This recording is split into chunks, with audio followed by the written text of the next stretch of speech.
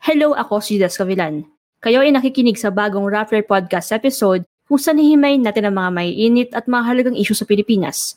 Ito ang Rappler's Newsbreak, Beyond the Stories.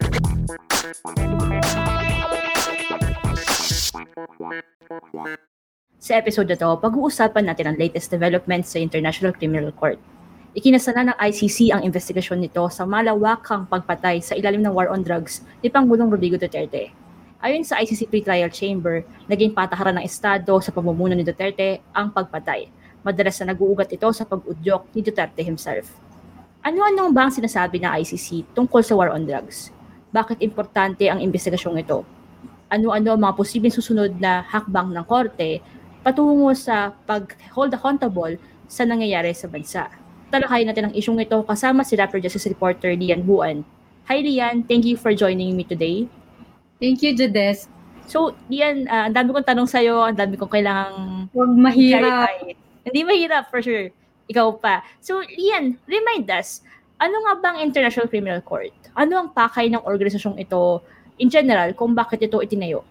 Okay, so yung International Criminal Court, the crimes under its jurisdiction is yung crimes against humanity, genocide, war crime, at recently, yung naidagdag pero hindi pa natin na-ratify, yung crimes of aggression. So, it is meant to, think of it as the Justice League of the world, and it is meant to solve and hold accountable people who do such grave crimes like a crime against humanity, a systematic killing on a civilian population. So parang dun nga sa, I'm jumping a little bit, pero dun nga sa situation sa Pilipinas, it was characterized as a systematic attack against a civilian population. So ganun siya. And it has a complementarity feature. So to the minds of the drafters of the Rome Statute, gusto nila, as all of us would like, dapat yung mga Pilipinas, yung mga sovereign state, it has the ability to prosecute and investigate killings that happen in its own turf.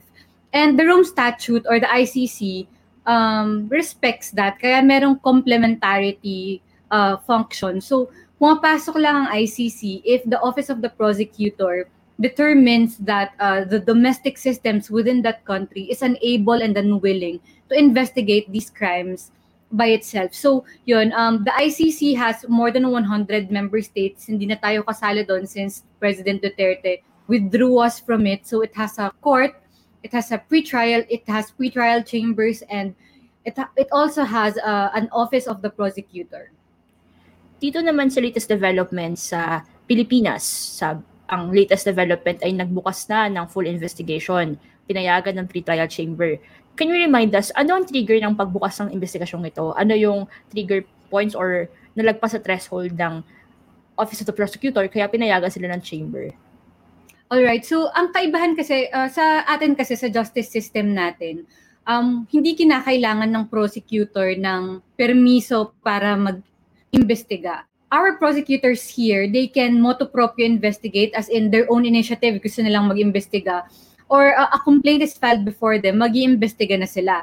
Sa ICC, it's kind of different kasi for the prosecutor to open an investigation, it had to seek an authorization from the pretrial chamber. Nakaka-authorize lang sa atin last week. So, to that extent, magkaiba yung alam nating prosecution process sa prosecution sa ICC. And I've been told that kaya ganun ay they wanted to prevent a situation where the prosecutor would abuse his or her power na mag-imbestiga. Kasi malaki kasing reputational cost na iniimbestigahan ka para sa isang crime against humanity or war crime. So may malaking implications sa international community. So in order to prevent a situation where the prosecutor would be abusive, ang process sa ICCI, the prosecutor has to seek the authorization from the pretrial chamber to open an investigation. Hindi pa rin siya ganun kataas yung threshold kasi, kunyari, ang conviction ay guilty beyond reasonable doubt. That is the highest threshold. Sa atin dito, to charge someone in court, kailangan meron kang probable cause to believe that a charge has to be filed. So medyo mas bababa pa yun ng konti kasi mag-iimbestiga pa lang, and habang nagpo-progress yung process, tumataas din yung threshold. So we have now entered a higher threshold stage wherein the Office of the Prosecutor will be collecting evidence para malaman sino ba yung ipapa-aresto nila. And that is a higher threshold than what has happened last week. The fact that it has, or the court has higher thresholds, shows na parang may credibility yung ginagawa nila. So compared like kunyari sa local systems natin, hindi sila pwede sabihan na baka parang bara-bara lang yung ginagawa nila. Well, I don't want to compare na parang mas credible sila kasi sa local system natin. Pero in a way, you could look at it like this investigation wouldn't have been opened if it were not for an authorization from the pretrial chamber. So kung sa atin, the prosecutor can investigate kung kailan niya gusto. It had to take Prosecutor Bensouda to really justify her request, and it had to take 3 judges to say yes to an investigation. So yeah, in that sense, masasabi mong mas mataas yung threshold ng investigation sa ICC than the investigation of a prosecutor that we know of dito sa Pilipinas. So when this was announced last week, live pa ako sa Beyond the Story, so nag-message na pala sa atin yung editors na nangyayari na pala. Pero hindi ko tinignan yun. Nagulat lang ako na pagtapos ng show ay analo ko na message, and yun nga nag-announce na it came with 41-page document, mahaba, very meaty. Can you tell us, ano yung key points ng desisyon na to ng ICC na dapat malaman ng mga tao?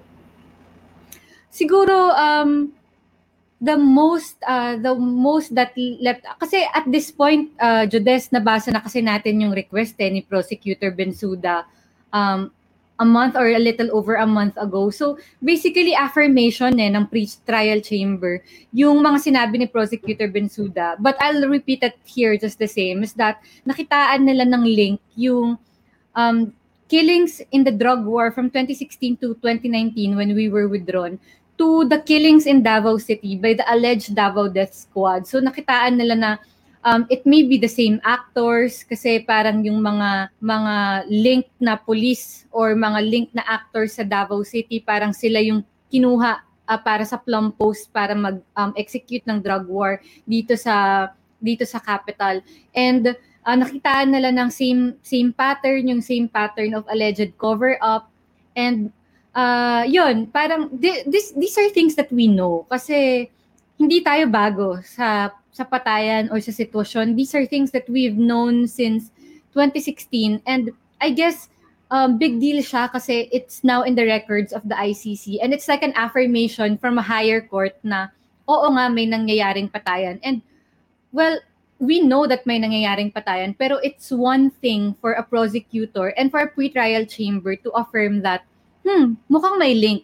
Parang di naman nila sinasabing may link, guilty na, ganun, may probable cause na. Wala pa, sinasabi lang nila na mukhang may link at it merits an investigation by the prosecutor. And one thing also that is significant for me at least is yung it wants to call it a Philippine situation. It doesn't want to prejudge or ayaw na lang i-preempt yung accusation against President Duterte and his government. But President Duterte was mentioned at least, I think, 17 times dun sa authorization ng pretrial chamber. So it's a strong accusation that it's a policy that may have been enabled by him and others named in the report like Senator Bato de la Rosa. Are there other things na dapat ay parang pagtuunan ng pansin ng Pilipinas or ng mga Pilipino pag babasahan nila yung document na dapat nila, for you, ay interesting or says so much about what's happening here? May nabanggit din doon na based on the information they have gotten so far, hindi yung mga ina-accuse ay hindi lang murder or hindi lang hindi lang murder, meron ding sexual violence na nabanggit yung mga information na nakarating sa kanila. So, again, these are stories that we've heard of since 2016. So, when you read it, baka isipin mo, hindi na to bago eh. Baka some of the names there, you might already know kasi these are years years worth work of human rights advocates who went to the ICC. So in that sense, parang okay siyang basahin ulit to be reminded of the terrible things that happened to Filipinos. But I think, kung ako from my point of view, nagfi-fixate ako dun sa anong mangyayari next. And the pre-trial chamber did say that a policy does not only include the highest levels in power. It's not only going to be President Duterte or Senator De La Rosa. The judges said that it can be local or regional organizations. So, kaya sinulat ko nga dun sa story ako that night is, drug war officials be warned. Kasi kung police ka man, low level ka man, you think hindi ikaw yung target ng ICC, then you are warned, because in the authorization, the pre-trial chamber said it can be regional to local level official. Kasi blood is on their hands. Kahit sabihin mong, we have in our many stories na yung pull the trigger ay mga police themselves. Police din yung mga hindi nagbibigay ng documents sa mga pamilya. So para siyang malaking sistema na complicit lahat. And it would be interesting to know kung ano yung magiging next steps ng ICC, kung sino yung parang tututukan nila, given na sinabi mo nga na they also mentioned na it's also a local level din na impunity style.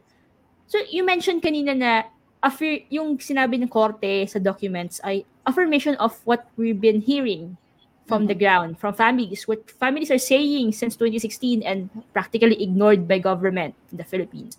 And then on the other hand, hindi rin surprising na dinideny ito ng mga government officials.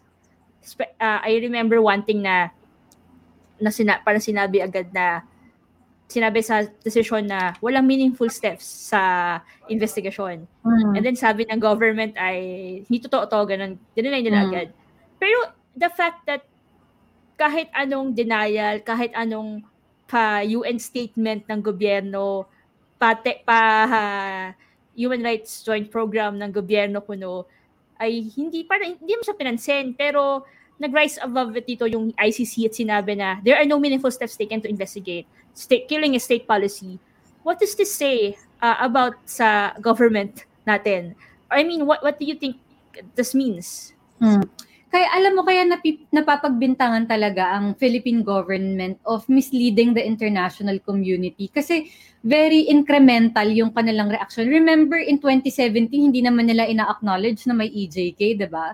Sabi nila, there are no EJKs here, and they hide behind the legalities of it all na ano ba ang definition ng EJK? Wala naman tayong death penalty, so there can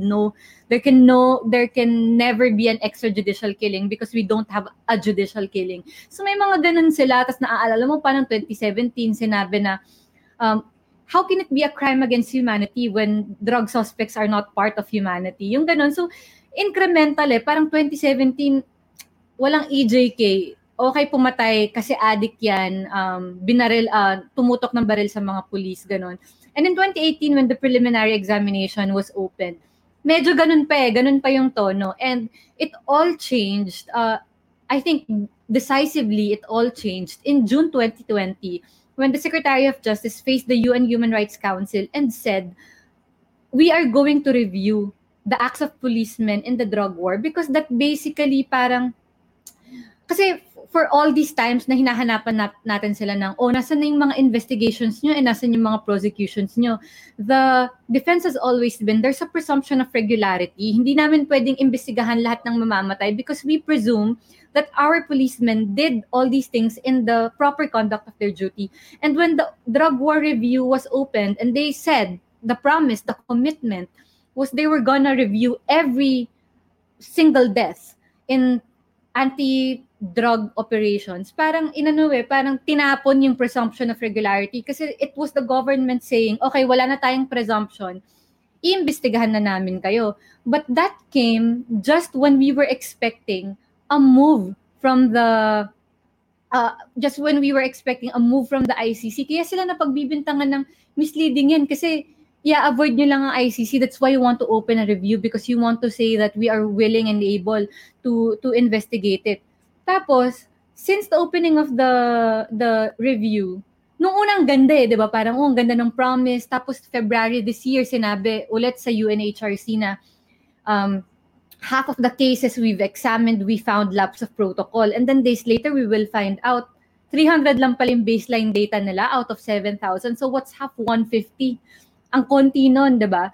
So from then on, nauurot natin sila na parang nasa na yung mga drug war review report nyo, ganyan-ganyan. And then inching closer and closer and closer tong ICC, and yun nga, nag-open na ng investigation. Saka haharap si President Duterte sa UNGA para sabihin, I will hold everyone accountable under the law sa UNGA. Pero sa SONA niya, hindi nga niya binanggit yung UN Human Rights binida niya yung joint program sa UNGA. Pero sa State of the Nation niya last July, di niya naman binida yun eh. Ano ang binida niya?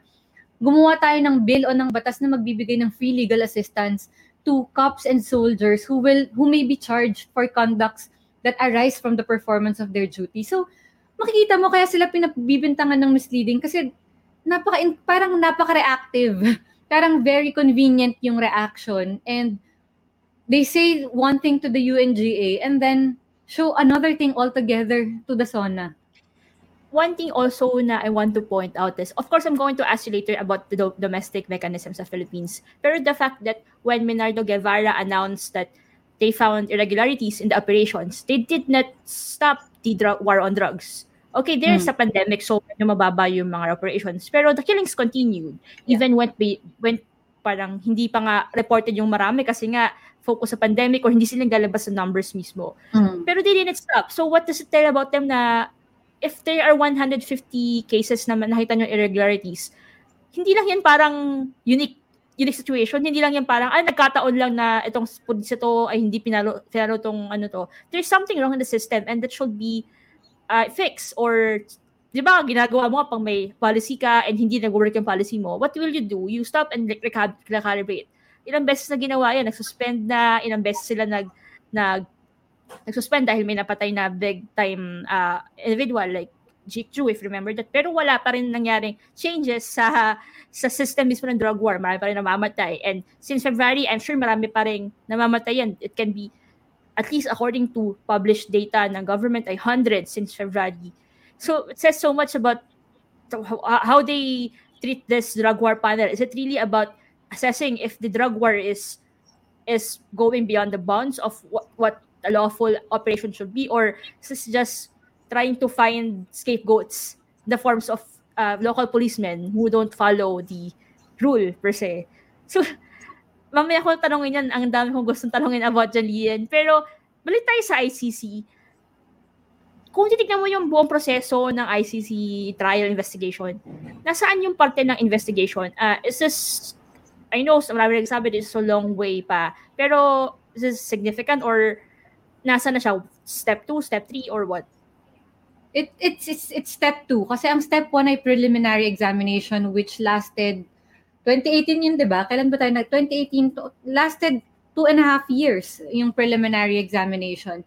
So this is the second step, investigation. The third step would be the issuance of warrants of arrest and summons. The fourth step would be take them into custody, and this is the stage where it will get tricky. Okay, let's assume that kunyari ang ipapa-aresto si official A. Let's assume that official A is arrested or voluntarily surrenders himself. Doon magkakaroon ng hearing ng confirmation of charges. So kailangan ulit i-assess ng pretrial chamber na tama yung pina-aresto niyong tao. Parang ganon. So i-approve ng pretrial chamber yung warrant of arrest, and then kapag they take that person into custody, magkakaroon na muna ulit ng hearing ng confirmation of charges when there's another assessment of tama ba na pina-aresto nyo siya and tama ba na ililitis natin siya, and then they will go to trial.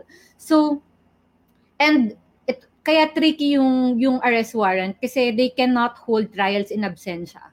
So, kung hindi nila makukuha in their custody, yung tao, hindi mag-move forward to the confirmation of charges. Kaya, yun yung biggest criticism against the ICC. At ang perpetual, ang example is si Omar al-Bashir na ngayon pa lang ita-turn over ng gobyerno ng Sudan to the ICC kasi nagkaroon na ng transitional government doon, nagka-people power na, so ibibigay na sa kanila. For very long time, hindi naman siya na-aresto. He can even travel to member states. Pero yung mga member state, hindi rin siya ina-aresto. So, we are at the very, very early level of the ICC process. But of course, not to downplay it, kasi it's not for nothing, kasi nakarating pa rin tayo dito. And who would have thought makakarating tayo dito? Nung preliminary examination pa nga lang, binabrush off na to ng Malacanang. And every time, and every process, meron silang bagong defense. So dati, nung preliminary examination, they kept saying, there's no, that violates complementarity. There's no jurisdiction because our courts are able and willing to do this. Tapos nung pinoblicize ni Prosecutor Bensuda yung request to authorize an investigation, ang sabi ni Harry Roque, parang hindi tayo makikipag-cooperate. Tapos ngayon, yun na, sabi niya parang palagay ko, prediction ko matutulog lang to kasi never naman tayong makikipag-cooperate. So reactive yung yung reaction. Parang if they really wanted to show the robust justice system, they have all the opportunity to do so. In fact, meron na silang drug war review. And aside from stopping the drug war, which will satisfy, I guess, some of the critics of the drug war, the simple proof would be, nasan yung complaint that arises out the drug war review?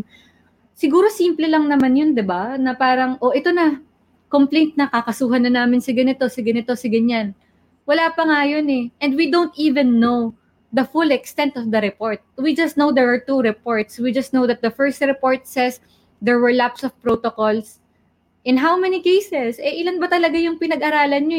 Hindi nga sinasabi ng diretso eh. Parang piece in the puzzle itong ginagawa natin for a whole year. So, yun, na parang they want to show that the justice system is robust. They have a perfect opportunity to do so, which is to show concrete result of the review. Pero sabi nga ni Justice Secretary Menardo Guevara kanina, konting pasensya lang daw. Bago tayo mag-move on into another part of the interview, meron tayong tanong from our audience sa Facebook. Sabi ni George Wong, I'm not sure if you can answer this, pero baka may idea ka diyan. Kung sakaling dumating na yung mga ahente ng ICC at deserve yung warrant, kung magkaroon ng warrant or summons, is it legal and constitutional na gamitin ni Duterte ang militar at pulisya para pigilan ang mga tao na to inside their country? Walang police power ang ICC. So walang ahenteng pupunta dito para mag-serve ng summon or mag-serve ng arrest warrant. So the ICC will have to rely on the law enforcement agent of the member states to enforce the warrant of arrest. So kung nasa Pilipinas yung ipapa-aresto, it has to be the PNP or the AFP who will have to arrest them and turn them over to the ICC. And similarly, when they travel to a member state, it would have to be the law enforcement agent of that member state to execute the warrant. Walang police power ang ICC. Kaya pala never na atang lalabas ng bansa si Pangulong Duterte. So actually, yung scenario nung nagtanong, it doesn't have to be that bad. Kasi if this person, ayoko sabihin kasi President Duterte kasi hindi naman natin alam kung siya yung papa-aresto. If this person wants to evade the arrest warrant and the government doesn't respect the ICC, they can just very easily evade the arrest warrant as evident by many cases. So, thank you so much, George Wong, for that question. My next question, balik tayo sa investigation diyan. Ano usually yung ginagawa sa isang investigation, itong full investigation na, and ano yung titingnan nila dito? I remember the past ay titignan diba kung may jurisdiction. At this point, ano yung titignan nila? Ito titignan na talaga, magko-connect na talaga sila ng tao because their goal for the next stage is to be able to serve summons and arrest warrants. So, kung dati, tinitignan nila yung jurisdiction kung able and willing at nag-establish lang sila ng mga facts, ng mga information kung anong nangyari. Nandito na sila sa process of sino ba yung may sala. And that is so much higher threshold than just opening the investigation. Kasi ito, mabibintang ka na eh. Sasabihin mo na this person was the one who may have perpetrated the crime against humanity. What kind of evidence are they looking at? Di natin alam kung ano yung strategy ng OTP. Maybe they'll be careful next time. For example, I'll give you an example. Sa Congo, pinaaresto ng Congo ang isang alleged official ng rebel group na inaakusahan nila. So, nabigyan siya ng arrest warrant, pero nung meron ng confirmation of charges hearing, hindi kinonfirm yung charges sa kanya ng ICC because the ICC said that even though sabihin na nating official siya nung rebel group, there were no suggestion that he had the power or authority over the commanders and soldiers on the ground who did the crime. So, ganun na yung klaseng ebidensya na titignan nila. So, yung sinasabi na the public statements of the president, 'di ba, ilang beses yung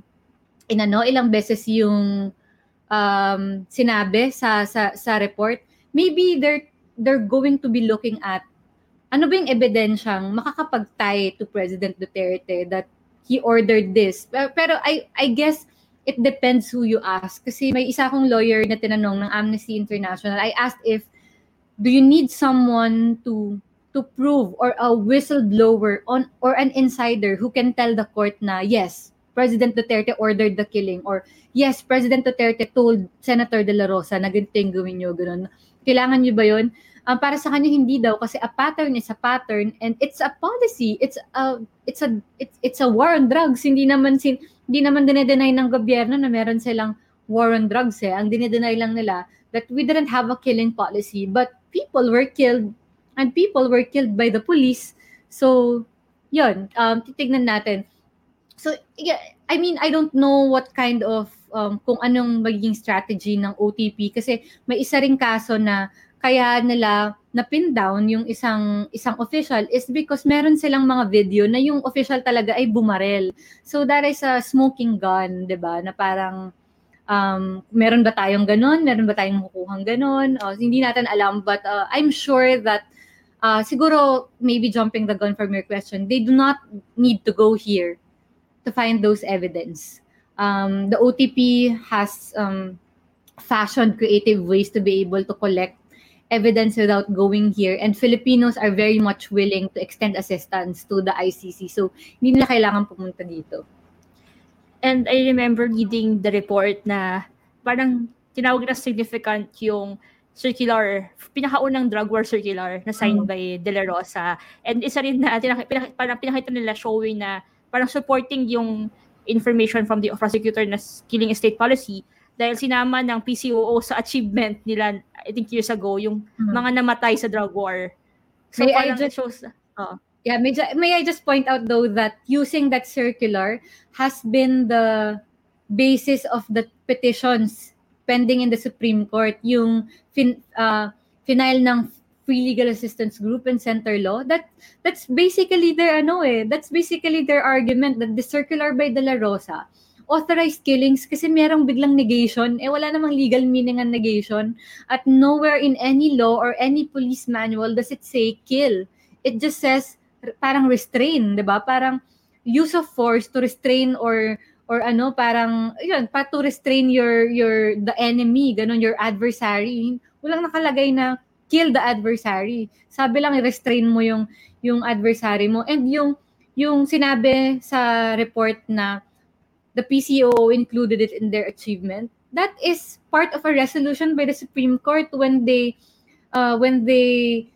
ruled to release the drug war reports, yung tinignan natin. Resolution yan ng Supreme Court, ng highest court of the land, na sinabi nila na by including these killings in your achievement, then maybe we will believe that these are state-sponsored killings. Those are the words of the Supreme Court na kung nakakalimutan nyo na. So, siguro, kailangan ding isipin ng mga Pilipino na nasa na ba yung Supreme Court case? Bakit wala pa rin desisyon hanggang ngayon? Yeah, I also wanted to ask you about that, pero of course, hindi mo masasagot kung asan na ba yung Supreme Court in all of this, the drug war, ilang taon na rin. Naglabas pa tayo ng story dyan early this year na pinpointing na bakit ang tagal nila. Pero we have no news or idea pa kung ano na nangyayari. Nilipat na siya to its third justice. Wala pa kasing kapalit yung justice na nag-retire. So, it went from Justice Carpio to Justice De Los Santos. And now, Justice De Los Santos has retired. So, meron na siyang bagong justice pero wala pang ina-appoint to that position. And by tradition kasi, yung kaso na iniwanan ng justice na yun, mapupunta kung sino yung papalit sa posisyon niya at wala pang na-appoint doon. So, yeah, it's been 4 years and wala pa ring resolution yung petitions. For my next question, I know you answered this na in previous questions, no? Pero we wanted to put it on the record straight then. walang effect or walang impact if the government does or refuses to cooperate with the ICC? At least sa investigation. Legally walang effect. It won't legally bar them from continuing the investigation, but of course it will have practical effect, diba? Kasi syempre, mahirap talaga 'yun kung hindi ka makikipag-cooperate. Mahirap talaga 'yun, wala namang madaling non-cooperation. Pero as one lawyer put it, it's very difficult but it's also doable, and kasi nagawa na before. Yeah. And for my next question, I know mahirap na i-predict kung kailan yung nagiging next step, no? Pero gusto ko magtanong dun sa, hindi naman sa trial agad, pero from now na full investigation until mag-release ng summons or manghingi ng permission to issue summons, meron ba tayong parang ibang bansa or country situation na pwede tayong pagbatayan or tignan as idea kung gaano kahaba yung hihintayin? Yeah, isa sa mga nakita kong pinakamaikli na, I don't know if this is the shortest, pero isa sa mga pinaka nakita kong maikli na is 2 years from investigation to the issuance of arrest warrants. And this happened to Ali Muhammad Ali Abd al-Rahman from Sudan. So 2005 inopen ng prosecutor yung investigation. June 6, 2005 inopen yung investigation, and April 27, 2007, in-issue yung arrest warrant sa kanya. So, it took 2 years, and in our, saying it now, 2 years, parang antagal, pero in our minds, mabilis lang yan kasi actually yung preliminary examination nga to investigation na it also took 2 years. We say it's long, but actually medyo, para sa akin medyo mabilis kasi naaalala ko nung preliminary examination, ang pinaka-criticism nga dyan, matagal yan. Kasi nga, yung Afghanistan, napakatagal yun. May umaabot pa ng 10 taon bago maka-move on. But this is relatively, all things considered, happened relatively in a reasonable amount of time. And if we are to compare, nga, there was a 2 year, yung one of the shortest from investigation to arrest warrant was 2 years in the case of a Sudanese official. Yeah, 2 years. So it will be interesting what will happen in those 2 years sa Philippines. Maybe quicker, di natin alam. Yeah. So it's parang wala tayong idea, so just brace ourselves. The government should wait, and then us should continue monitoring what's happening. So Lian, you have a story na nilabas mo last week na sinabi mo na kinontra mo yung sinasabi ng government na robust at maayos ang justice system sa Pilipinas. Can you tell us about the local mechanisms na palaging binibida ng government backing this claim nila? We know there's a drug war panel, and you mentioned na kung ano nangyayari na doon. For you, what are the key points na nagko-contradict sa claim ng government na the justice system is working here in the Philippines? Okay, bago ko sabihin yung usual answer, siguro explain ko kung ano yung systematic na storya natin to, Judes. Explain ko kung ano yung systematic delay. And again, sobrang incremental and reactive nung reaksyon ng gobyerno dito, because back in 2017, when they were still denying the EJK, parang wala naman silang napapakitang prosecution and investigation. Nangyari lang yung kay Kian na medyo mabilis because nga may CCTV. So that's one conviction, and it remains up to now the sole conviction of a drug war killing. And then, nung 2018, we also did this to this. In FOI natin to sa DOJ, we kept pressing, pahingi po ng breakdown ng prosecution nyo. They were able to show at that point 76, if I'm not mistaken, more than 70 prosecutions out of the 4,000, 5,000 na yung patay nun eh. At 2018, 5,000 na yung patay. So 76 prosecutions out of 5,000 dead. Sobrang konti. At bakit ganun? Kasi nga may presumption of regularity. So let's say, in those 5,000 killed, 4,000 doon sinabi, we presume the regularity of the police. But lawyers have always argued that when there's a dead body, yung nanlaban is a matter of a legal defense. So, hindi mo siya pwedeng i-presume. Dapat siyang patunayan in a court trial. So, the question has always been, bakit hindi nakakarating sa trial? And if nanlaban nga talaga, let the judge say that. Now, napanood ko sa isang interview ni Secretary Guevara, ayaw niya kasing magpa-interview sa akin. Pero napanood ko sa isang interview niya, sinasabi niya na meaningful justice system is also not putting someone through prosecution kung wala naman siyang kasalanan. Kasi 'di ba parang justice is when you convict the nagkasala and acquit the innocent. Hindi rin naman justice kung nag-convict ka ng innocent. And I agree. Pero paano mo malalaman kung hindi mo titignan? That's always been my question, 'di ba? Na parang paano mo malalaman na wala siyang kasalanan kung hindi mo man lang tinignan? At the prosecution level, meron namang PNP legal, meron namang PAO for indigent policemen, at ngayon nga meron pang free legal assistance na pinupush sa kanila sa Congress. So imbestigahan natin lahat. And yun nga, to moving forward, yung systematic, parang sasabihin magkaso, napakahirap namang magkaso. Kukuha ka pa lang ng blotter sa ng police report, papahirapan ka na. Kukuha ka ng autopsy, papahirapan ka na.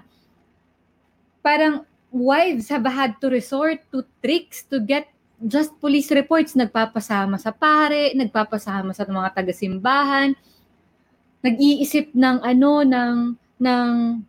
ang tawag doon, nag-iisip ng excuse, 'di ba? Parang sabi nga ng kwento nga sa atin, sabi ang bilin sa kanila, pag pumunta kayo sa stasyon, huwag yung sasabihin para sa kaso to kasi never kayong bibigyan.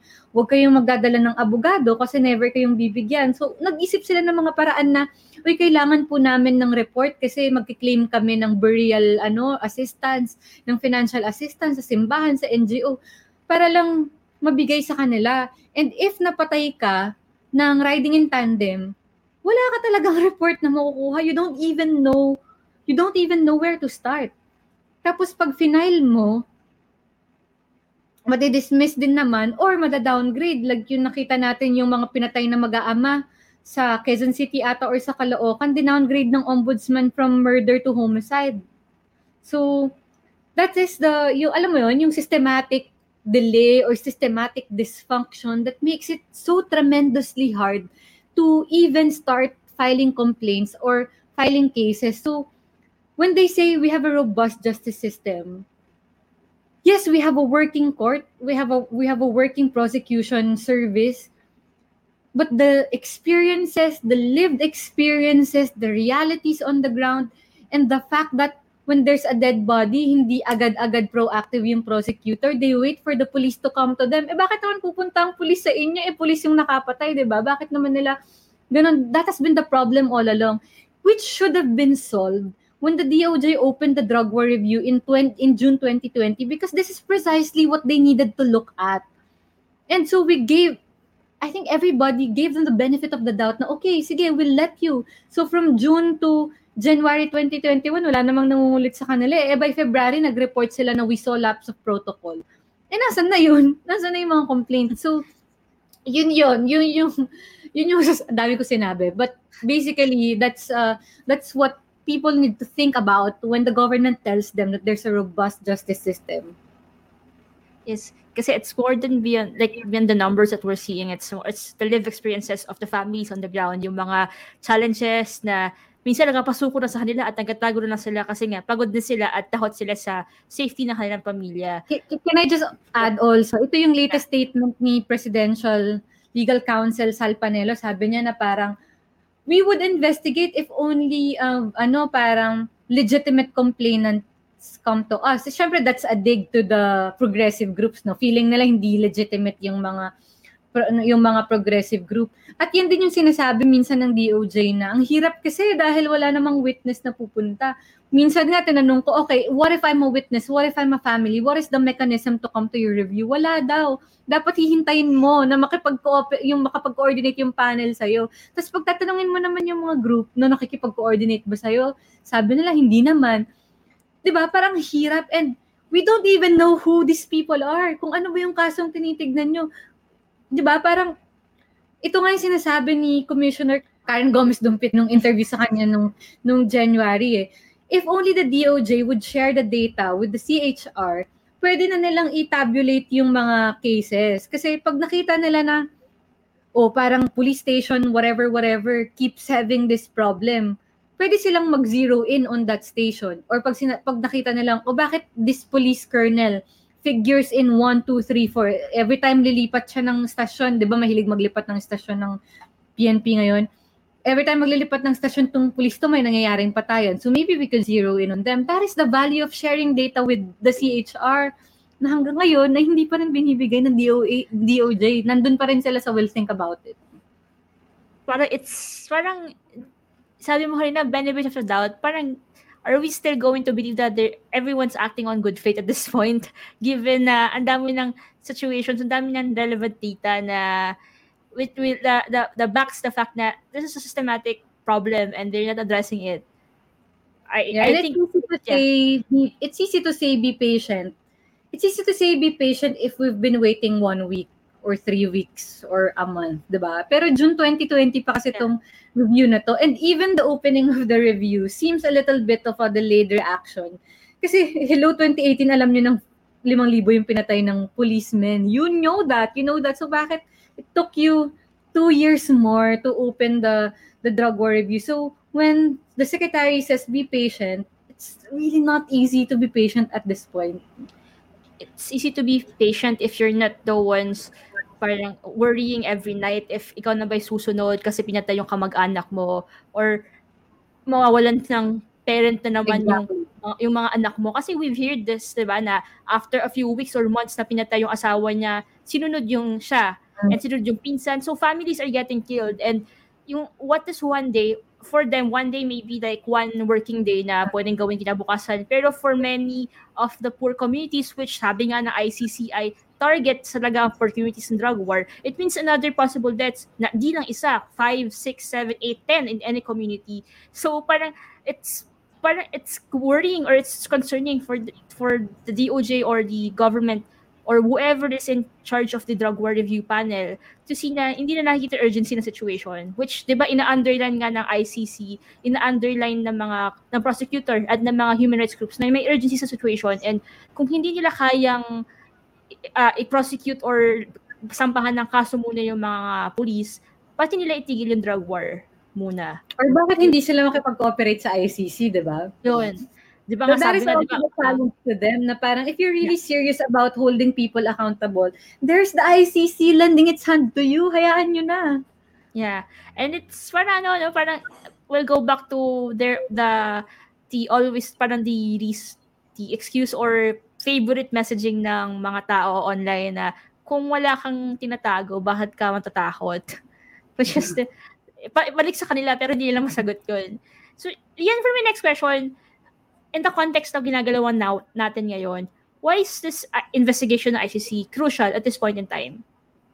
I think lahat naman ng stage ng ICC is crucial because ICC to it's the International Criminal Court, di naman to kangaroo court, diba? So everything is crucial. It's crucial, number one, because it gives a revived sense of hope to those who have lost hope. And you and I know that. We've talked to them na sobrang nawawalan na sila ng pag-asa, and having their voices heard by the ICC through that registry report, yung mabanggit yung pangalan nila sa records ng ICC, minsan malaking bagay yun eh. So, it's crucial to them because alam mo yun na parang justice sometimes depends on the tenacity and the commitment of the victims eh. Kasi malaki ang nakasalalay sa kanila para magpatuloy ang kaso. And this opening of an investigation gives them that parang bagong lease of hope na, okay, let's continue cooperating. Marami sa kanila, Judes, alam natin, nasa shelter or being protected. Diba? Parang nagtatago. They can't live their normal life kasi there are so many threats. So, imagine having to ask them, kaya mo pa ba dito sa shelter natin? 1 more year, 6 more months, 4 more months. Ang hirap nun. Pero because there's a positive development, at least meron kang masasabing, oh, merong nangyayari, so just kapit lang. And I guess another thing, and I may be too political in saying this, but it comes in such a crucial time when there's an election season coming up.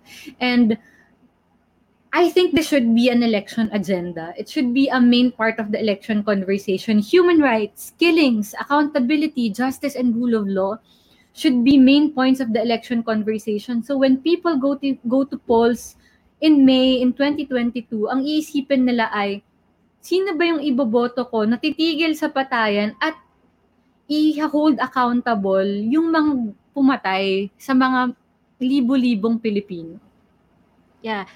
And connected to that point, sabi ng ating audience sa Jake Buniao, given nga na the ICC has no police power and it will depend on the local police, a new leadership will play an important role in achieving justice for the EJK victims. So, agree ako sa sinabi mo, Lian, na dapat election agenda siya, which parang at least into 2019, nakita natin, hindi siya malaking election agenda kasi alam natin yung mga nanalo in 2019. So, hopefully in 2022, on the rundown, maging important election issue siya kasi, of course, there's the ICC and beyond the ICC, yung mga victims na naghihintay ng hustisya. So, related pa rin din sa answer mo sa question ko, Lian. For my last question, what can the public do now? Given that, sabi mo 2 years nga yung hihintayin or possible based on other situations in other countries and yung sa panel ay wala nangyayari pa, what can they do na the public, the ones who want to help the victims, who want to at least make the impunity in the Philippines known? Hirap, no? Wala. Una, register to vote. Then, vote for the right people in 2022. Alam mo, sobrang hirap talaga ng tanong na yan eh. Pero, siguro it starts with join the conversation because these are our leaders, they're still politicians, they're still beholden to our vote and to our confidence and our trust. And if they see that we care that that wala nang papatayin, we care that we respect human rights, we care that there's rule of law, mapapasunod mo naman yung mga yan eh, kasi beholden naman yan sa confidence and trust nating mga botante. Pero for so long, parang hindi rin naman natin masyadong pinakailaman para ang nangyari, minority voice, yung mga lumalaban para sa human rights and lumalaban against killing. So maybe we should start there. We should start by framing the conversation better. Hindi dapat yung framing ng conversation, deserve niya bang mamatay dahil addict siya? Number 1, walang deserve na mamatay ng walang due process. Wala nga tayong death penalty, so walang deserve mamatay, period. No? So, i-frame natin the issue of drugs as a health issue and frame the issue of drugs as a poverty issue also, na parang bakit ba nag-a-addict yung mga ibang tao? Kasi wala naman silang makain, there's no other resort, and that's not to defend drug addicts and drug pushers, but we need to look at it from that point and frame the conversation from that point. And if we are to be so lusted by blood, then our bloodlust should be directed at the big time pushers, big time suppliers. Sino ba yung nagpapasok dito? Sino ba yung mga nag-smuggle ng drugs dito? Has anyone ever been held accountable for the large amounts of drugs smuggled to our country? Wala pa. Where's Peter Lim? They don't even know, diba? Nasa na yung mga Chinese na implicated dun sa customs smuggled issue? Sinong nakakulong? Pilipino, si Mark Taguba, yung broker. Nasa na yung mga foreign nationals na charged with him, diba? Parang, have they been arrested? We don't know. So, frame the conversation on that and let the leaders know and let those running for positions know that this is something we really care about. Yes, and speaking of conversations, our audience, viewers, listeners, you can join the conversation online. You can also join Rappler's Facebook account, Facebook group na kung saan pinag-uusapan natin yung mga issue nito. There's the Rappler Room. You can find it on Facebook para sumali kayo para makasama sa discussion about any issue in the Philippines, especially including this drug war issue and the quest for justice for the families. And And nasabi nga kanina, importante ang election na to. Sumali rin kayo sa PH Vote Room sa Facebook kung saan pinag-uusapan naman natin yung mga different issues about the elections. Lalo na in less than 2 weeks, mag-file na ng COC yung mga kandidato. And so far, at least 3 na yung presidente na nagsabi na tatakbo sila. So it's important that at this point, isama na sa election agenda itong killings and justice and the lack of it for the families. And thank you so much, Lian, for joining me today. And alam ko, napakamarubdo nitong issue na to at lagi natin pinag-uusapan to over the years na. Pero sabi mo kanina, dapat palagi siyang pinag-uusapan at hindi mawawala sa dominant discourse sa Pilipinas ngayon. Kasi if wala na to, hindi lang tayo nagpag-usap about, it's not about just one family, 5 families, but this is generations of children who will grow up without parents, without their loved ones, who will grow up na magiging isipin nila pagpatay ay normal na sa Pilipinas, which should not be the case. Thank you, Judas. And if I may promote, if you want to know more about the ICC process, I think I have had 2 episodes now with international human rights lawyers on my podcast, the Law of Duterte Land podcast. So hanapin nyo lang dun yung ICC episodes. There are a lot. The most recent before yung kaka-upload lang is also about the ICC. And if you have any question about the justice system or the ICC, i-tweet nyo na si Lian sa @LianBuwan sa Twitter. She will really lovingly engage with anyone na hindi troll, of course, pero yung may proper question about the justice system in the Philippines. And I'm sure she will reply, as she always does sa akin mismo, na maraming tanong sa justice system sa Pilipinas. Thank you, listeners, for tuning in. If you would like to be updated on this and other issues, huwag kalimutan na i-follow ang Rappler and Newsbreak sa Facebook, pati na rin sa Twitter. Kung gusto mo ng access to exclusive content and events, pwede ka sumali sa Rappler Plus. Kung meron ka namang gusto na topic that you think we should discuss in our podcast, pwede ka mag-email sa investigative@rappler.com. Again, I am Judas Gavilan, and this is Newsbreak, Beyond the Stories.